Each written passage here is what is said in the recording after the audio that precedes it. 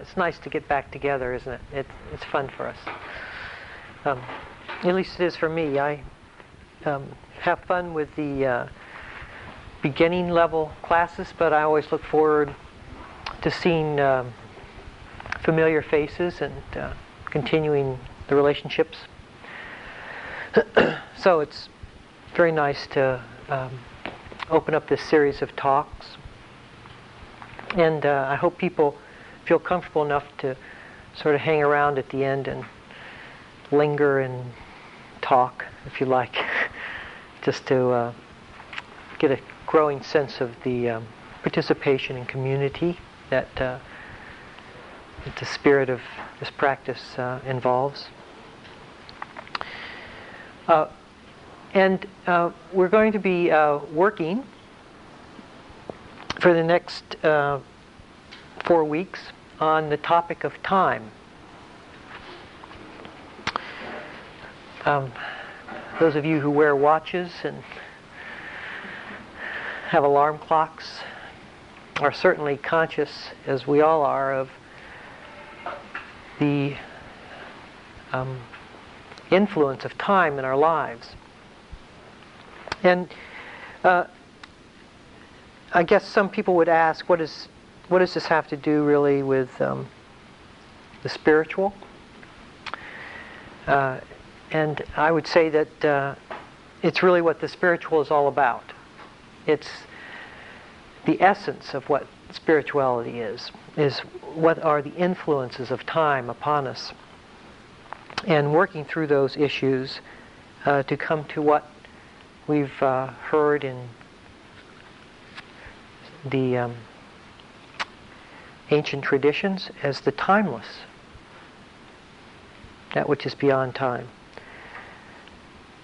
the unconditioned, however you want to say it. But unless we understand time, it seems a little bit ludicrous to think that we would ever be able to actualize the timeless. And in fact, I see many people sort of using time and every aspect of that to work on themselves spiritually. They get involved in a tradition like Vipassana. There's nothing sacred, you see, in this. We're going to throw everything out into the table and take it all apart. Or Buddhism. And then use all of the forms, thinking that it served people for centuries, and therefore all I have to do is sort of hook my card up to this train that's been going along for 2,500 years, and somehow it will pull me towards some sense of freedom, which, if we think that way, is really a dead end for ourselves. In spirituality, there's a radicalism. We have to completely see things anew and fresh for ourselves, and put down, allow all the rest to just float away. And so it's really a radical look at our lives, not according to what traditions have told us is available, or that if we sit 20 hours a week, somehow we'll come to something, but really opening our eyes clearly with the energy, with the arousal of energy, and see for ourselves fresh and new. So this question of time is a very, very important one, and as we go through this process together, we will look at things like the traditions that we're involved in and see whether those influences we can stand free of. And all of the rest of our lives and the inevitable and accumulation of pressure that time seems to have put on us from the history of when we were born and all the things we're told and all of that, we have to stand free and clear of. So it's a very interesting topic. I hope that you will perhaps move into this with me and really look at it as if we were talking about it for the first time. And tonight I'd like to talk about fractured time and look at how it is that we fracture time up into pieces and give homework accordingly and go from there.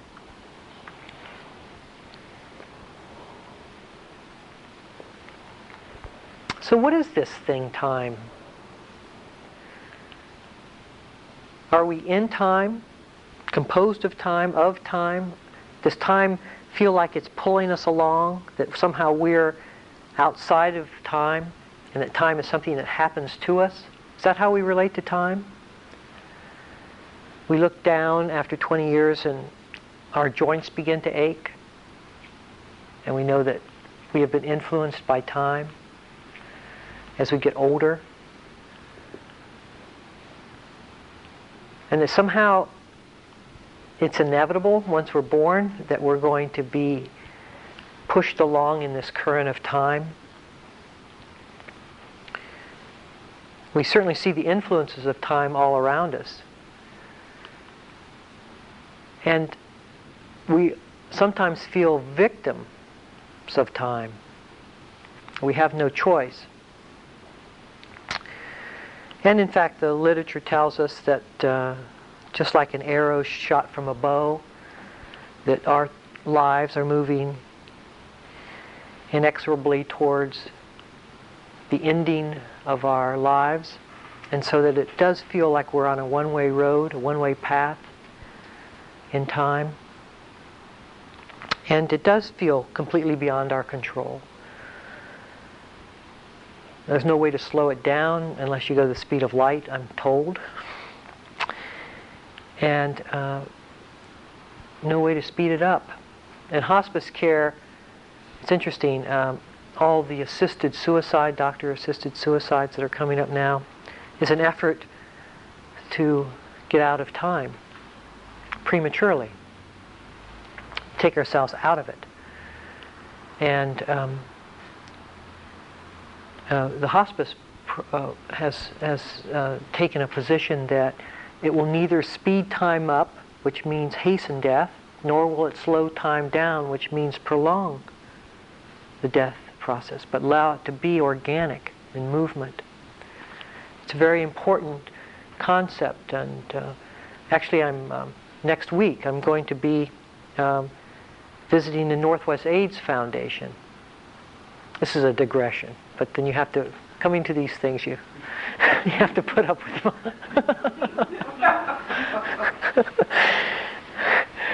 So what's interesting about that to me is that on one side of me will be the Hemlock Society. I don't know if on one side, but in the same panel is the Hemlock Society, and a Compassion in Dying, which is the Ralph Miro assisted suicide, hospice care, and somebody else. And we're all supposed to have our positions, you see. We're going to take positions in terms of this question of time and hastening our death. And I always feel like any time that they bring panels together, what they want is the juice of controversy and conflict and adversarial thing. But for the hospice philosophy, in my own heart, the hospice philosophy is much bigger because if the person chooses to hasten their life, the hospice will be there with them as they do that. If the person chooses not to, then the hospice will be with them. And that, so that it's the ground on which all of that activity walks. It's the philosophy of individual choice and individual control. And so it really doesn't take a position or stake a position, adversarial position, in relationship to that at all. It's really organic, you see. I mean, that I think is why it resonates with me so deeply, is that it's really comes from something much deeper than positionality. Because positionality, when we take a position that this is the way it is, that position is always in time. Right? It's always staked itself out. As opposed to something. For in opposition to something, it means that it's in time. But something more fundamental than that is always, I mean, you can get a sense now, you see? Get a sense in our own lives. We don't have to have some unconditioned revelation to get a sense that there's something there that's beyond time itself. That all this movement comes and goes in front of our eyes, and our lives unfold in activity and in conflict and in suffering and pain and happiness. And all the different mind states move in and up and down and around and through us. Intensity. And then we're on our deathbed. See, get the feeling that there's something beyond all this, something more fundamental than all of this movement that goes on. All of this lavishing display, the drama. And you just, after a while, for experienced sitters who are sincere, there's a growing sense of something intuitively beyond all of this. Exaggeration and hyperbole and all of this. I mean, you turn on the television and the Israeli prime minister has been assassinated, and war and this and that. It's just,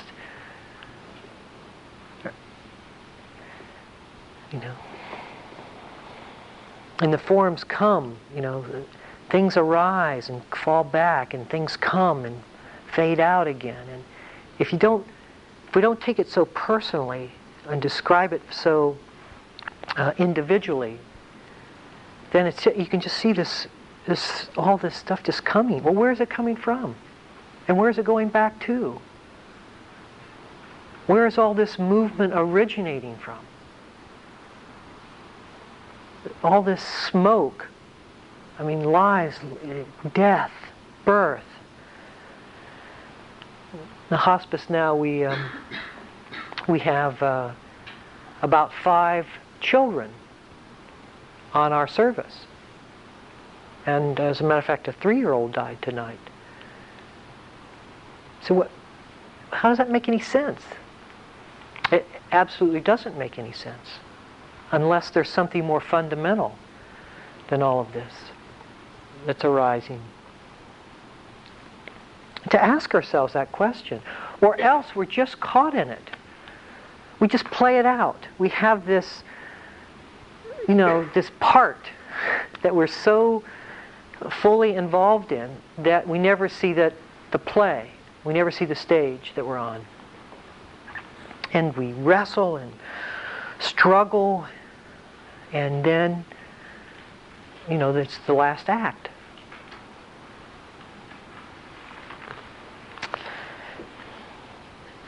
It's because, especially in this culture, I think, that we put such a high value on precision and efficiency. Being precise and being productive. It's the new byword for healthcare, productivity.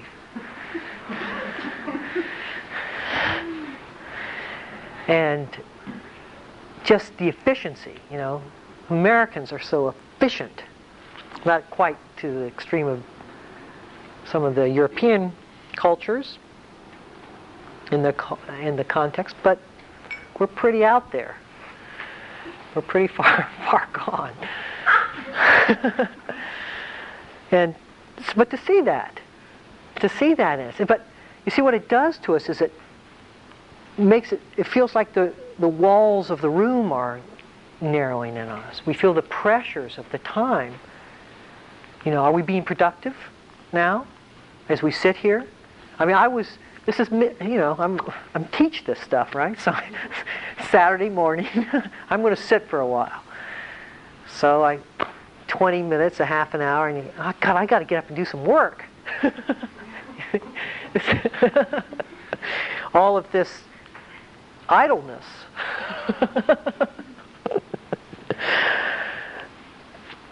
To feel the pressures that we live under, and that we assume and fill our lives with. And you see, let's take it apart for a minute. What is that kind of pressure, time pressure? You know, when you get up, well, you've got to get to work, so you're thinking about work. And then when you're at work, you're thinking about lunch. If you're healthy, you think about lunch. If you're sick, you think about work. And then then you think about going home when you're not at home. I mean, we're always being driven by the concept of doing, by the concept of activity. But one of the first things I realized about Seattle was that it's much saner here than in most places, because none of the people I worked with would work full time. They're all working 4 days a week or 3 days a week, or nowhere in the rest of the country that I know there's this kind of. They have the priorities in a very different way, and I appreciate that a lot, actually. Anyway, it's important. I was reading, this is another digression. I was reading about Seattle being one of the most honest places to live. Do you see that in the paper? That somebody went around and put out 150 billfolds having $50 a piece in it, all around different cities in the country. They took 150 billfolds and put them in the street corners and stuff. And Seattle had the highest rate of return of those billfolds.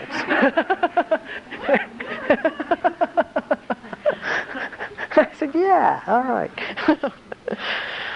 It's 90%. And that's amazing, isn't it? Okay, if you found a billfold with $50 in it, and you had to return the billfold with all the dollars there for it to be counted. All right, that's pretty good. That's pretty good. 9 out of 10 people. So, I think we can get a sense of the world sort of speeding up around us. I certainly have felt a difference, and I can't figure out whether I'm just... People always say as you get older, life gets faster. See, but why is that? We're digressing again here. Why is it that life seems to get faster when you get older? It's true, it seems to, doesn't it? I mean, it seems to me. So why is that? Why does that happen to us? More neurotic, she says. Maybe it's because we've lost the innocence of looking. So it's not impacting us in the same way. So we know what's going to happen. And when you know what's going to happen, you skip over the details and go to the next thing. I mean, maybe that's what it is. I have, my nieces, when they come over to the house, they're, 6, 7, 8 years old, and they're just, poof, they're like alive in this new house we have. I've lived there 2 months now.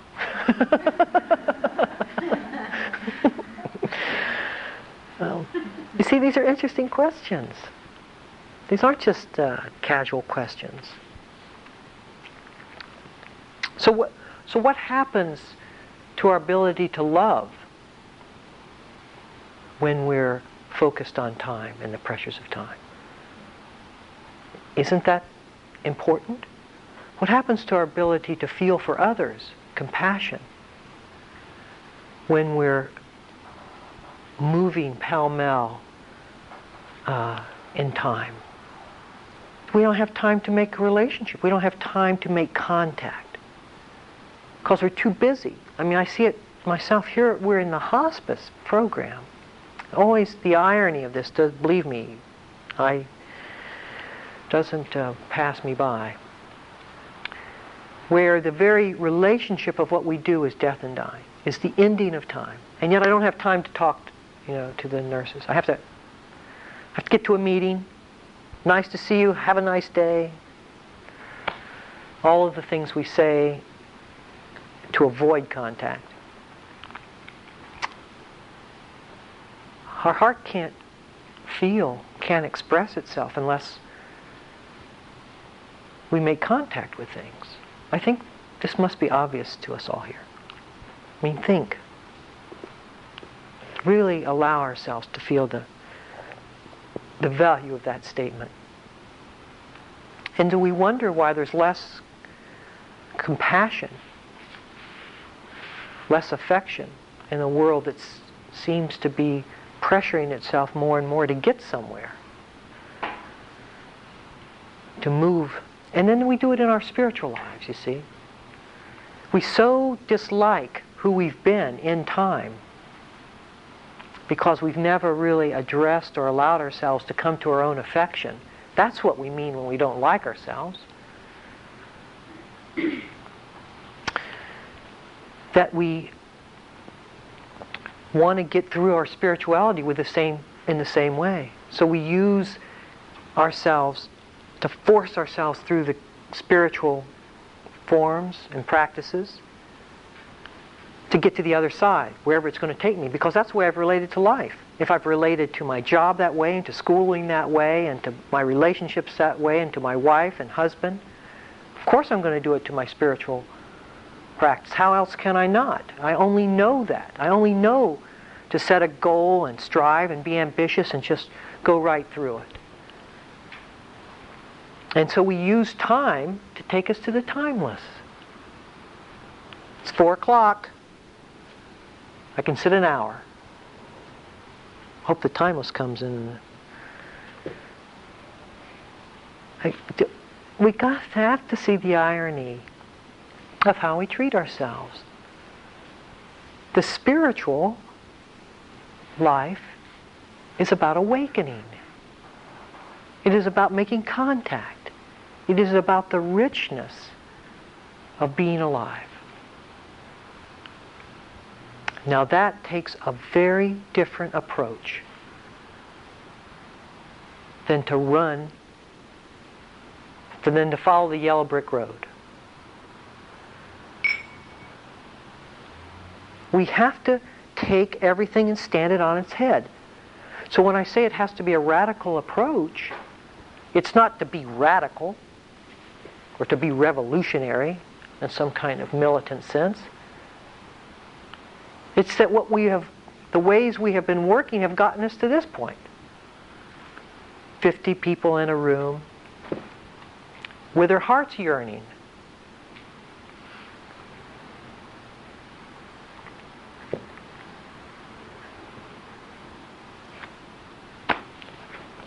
What are we going to do?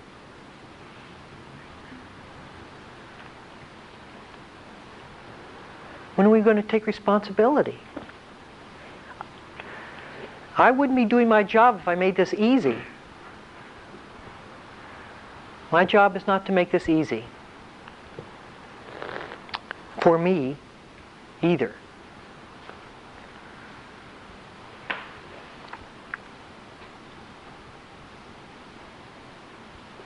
We don't have any time for self-reflection. We're too busy.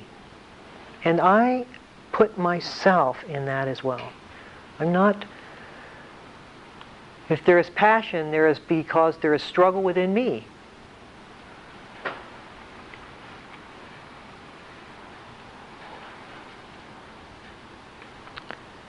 How can we learn? What does it take to learn? You see? It takes time. It takes connection to learn.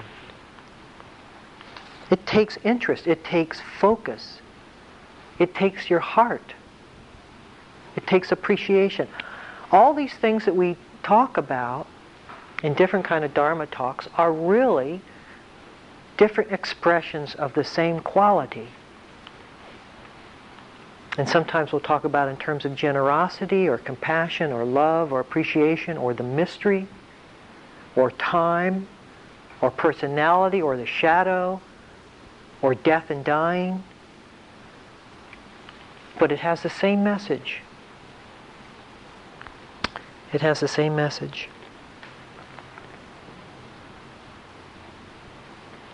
So if we want our hearts to flower, if we would like ourselves to really touch things, like the textures of life, you know?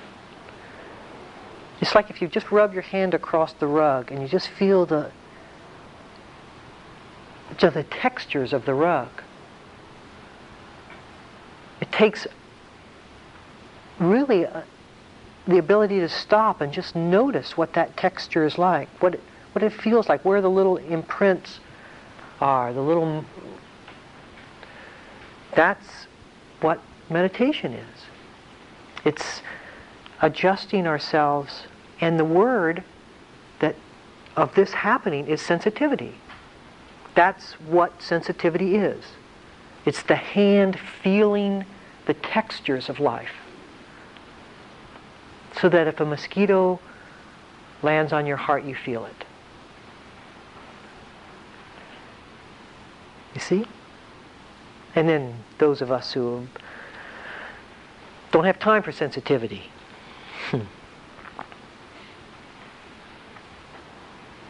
Don't have time for sensitivity. Don't have time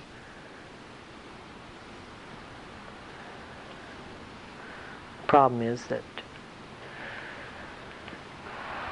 we have time for everything else because we define ourselves with our activity, with how busy we are. We define ourselves with our doing. I've done it now. What else? What's the next thing to do? Right? What's the purpose of walking meditation? I don't get it.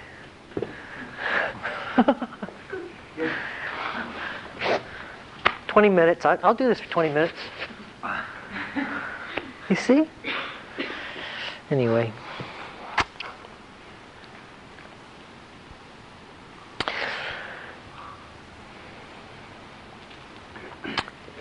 You see, our relationship to time invites fear. How we relate to time.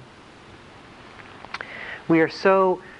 I think there's a sense in many of us that if we ever stopped long enough, what would come up would be so difficult for us to face that the only thing we can do is to stay busy. And I see that sometimes in retreats when people come and many people feel like they have to have the trauma of the hour. And so they come into interviews and talk about whatever it is that's disturbing them. I've got so much of this or that in my mind, so much anger, so much sorrow. You can fill in impatience, frustration. That you get a sense that sometimes people wouldn't know what to do if it weren't there. And some meditators come in and say, there's nothing going on. You get it both ways. There's too much going on and there's not enough going on.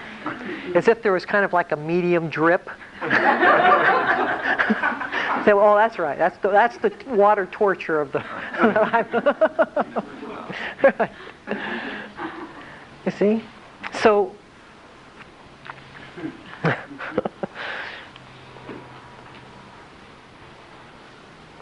So is it because, do we keep ourselves busy to avoid really looking at some of the more difficult situations in our life?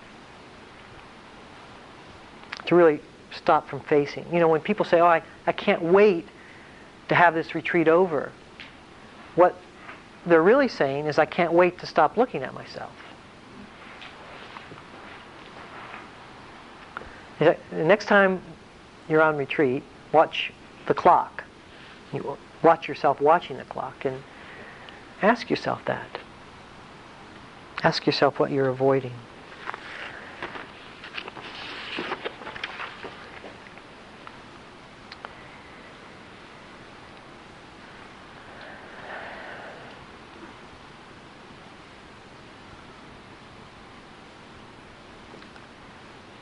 And we begin to use time or think about time as a strategy for avoidance.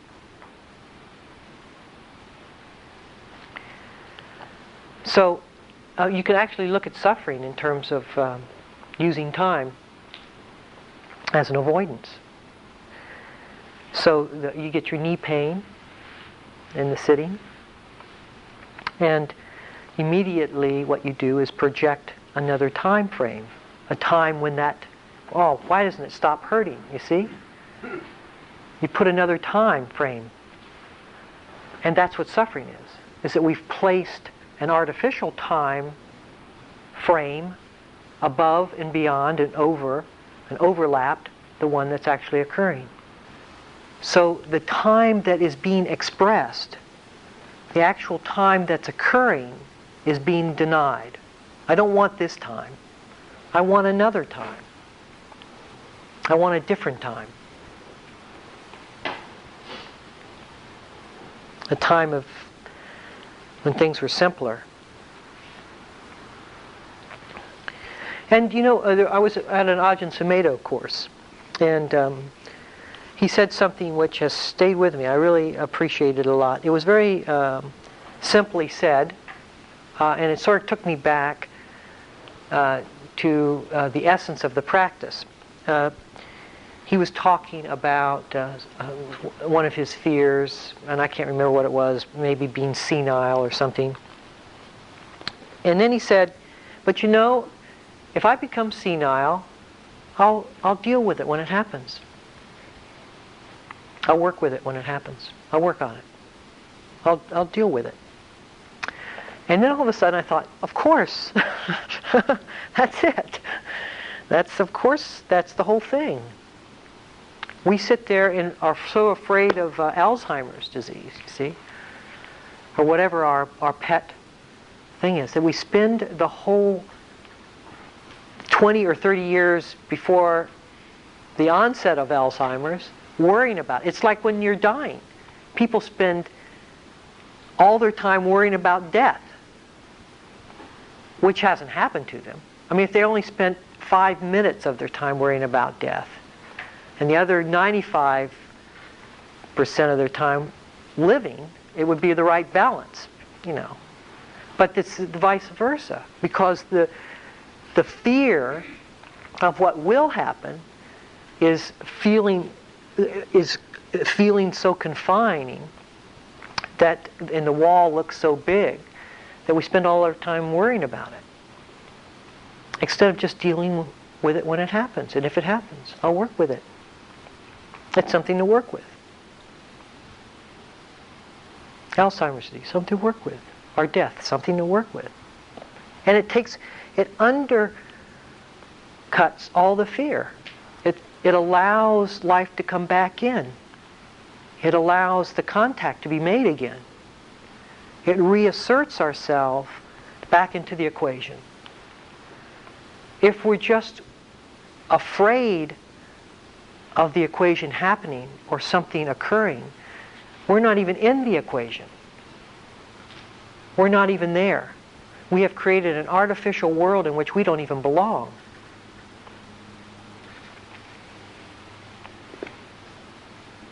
And the whole concept of time,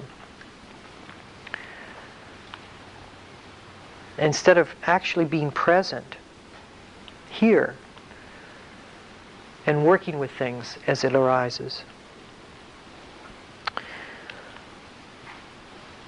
And the concept of fractured time, that's what this talk was about. I'm getting to it. We fracture our lives, don't we? In terms of work time, personal time, family time, private time, I don't know, meal time, all the different times we have in our lives. And those pieces are kept very separate and distinct from one another. In other words, if we're called out to work when it's our personal time, we resent that. Right? Because there is a inherent friction. We have defined this time as being my time away from work. I was on call this weekend. 4 o'clock in the morning, the phone rings. I think, damn, it's my time to sleep. It's not my time to work. And then I go in and I moan. I complain. I'm a complainer. I have to admit, I'm a complainer. Let me tell you how hard it was last night.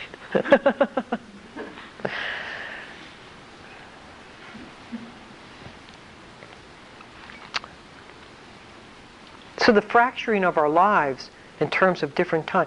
We're sitting meditating and our child comes up. You see? Intrudes on our personal time. And so we get very upset. Can't you see, dear, your mom is sitting? Now go away. Leave me alone. We'll have another 20 minutes. We've missed the texture. Our hands have skipped at that point. Our hand has just skipped right over the rug. Right over life. Right over life. It's as if we're packaged in these different intervals. Now, this is me as a work person, this is me as a play person, this is me as a family person.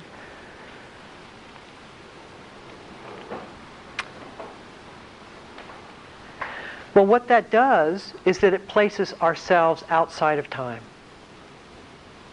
It puts us in opposition to time. There's life, myself, and time. 3 things.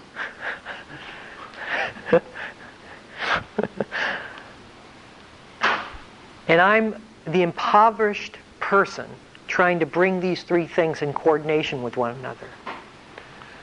Suzuki Roshi, in his book Zen Mind, Beginner's Mind, says something quite beautiful. He says, 3 o'clock is what you happen to be doing when the clock strikes 3. It's not some thing in and of itself. It's not outside of me as an entity that exists external to myself. 3 o'clockness. And life is not something that's happening outside of myself, although we often feel that way. You know, it's happening all around us, and inside here I feel that impoverished spirit. Those 3 things are happening simultaneously together. And to be whole is to be complete in all of that. So that intervals aren't fractured. But all time, as Thich Nhat Hanh said, all time is my time, is our time. All time is our time. In the middle of the traffic jam, trying to get to work, it's our time.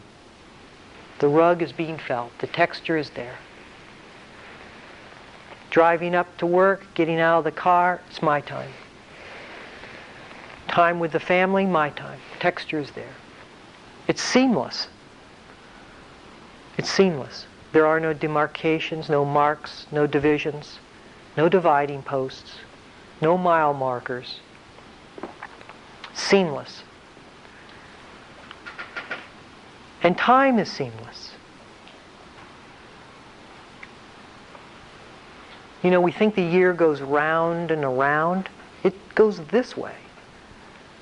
This is not the same year. This is not the same October or November. This is a new moment. It's that time of year in Seattle, you know, I remember 4 years ago when I was, last October, dear, when we were, what'd you do last Christmas? This is a new Christmas. This is a new time. Allow our hearts to feel that, to feel the wholeness of time. Not to place time outside of ourselves, not to place life outside of ourselves, but to feel the wholeness of what it means to be alive in time, in life.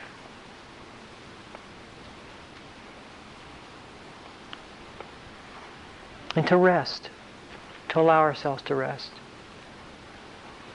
to allow ourselves to really feel the texture of the surface of it all. And to put aside our resistances to being sensitive. That's the New Age man stuff. Does it make sense? Does it make sense? And does it satisfy the heart? Those are the questions. Does it make sense? Could we sit for a minute or two?